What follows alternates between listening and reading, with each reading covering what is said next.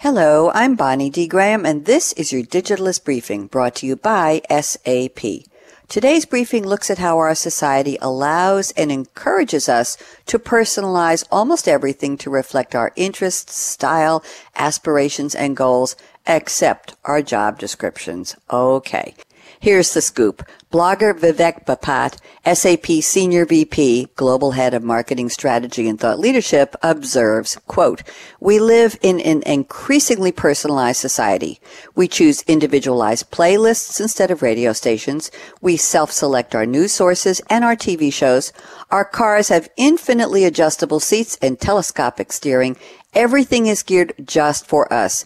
Then we have job descriptions," unquote.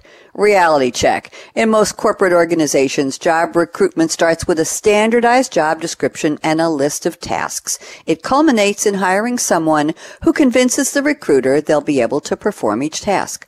But over time, people get stuck in predefined roles. And if growth opportunities are not available, they disengage with their job and their company. When concerned leaders use teamwork exercises, mentorship, perks, innovative office spaces, and incentive programs to try to retain good talent, these are missing the point. Employees are engaged by engaging jobs.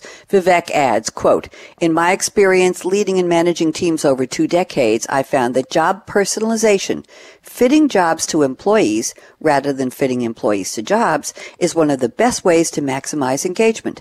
Job personalization is best applied when there are clear inflection points, such as when career trajectories are stalled, during corporate restructuring, or in recruiting for open positions. I've also found it works best with individuals who bring new and growth-minded perspectives," unquote. Here is what Vivek suggests.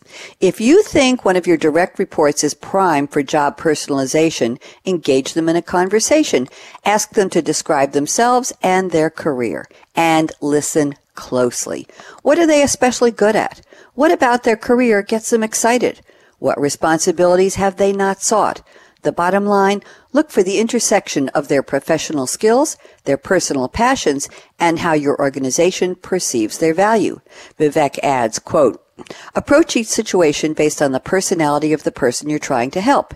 In my experience, job creation typically is best applied to 3 types of personas: the altruistic, the big thinkers, and the creatives. Each persona requires a different approach," unquote. Here's a summary of what he advises for each. Make helping others a core responsibility for the altruistic, who display a sense of unselfish service toward others.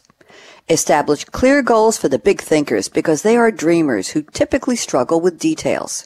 And create new positions for the creatives because creativity is the heartbeat of progress for your organization. To learn more about job personalization, read the full article in The Digitalist titled "Why You Should Let Employees Personalize Their Job Descriptions" by Vivek Bapat. That's today's briefing. For more business insights on the latest technology and trends, visit digitalistmag.com from SAP. I'm Bonnie D. Graham. Thanks for listening.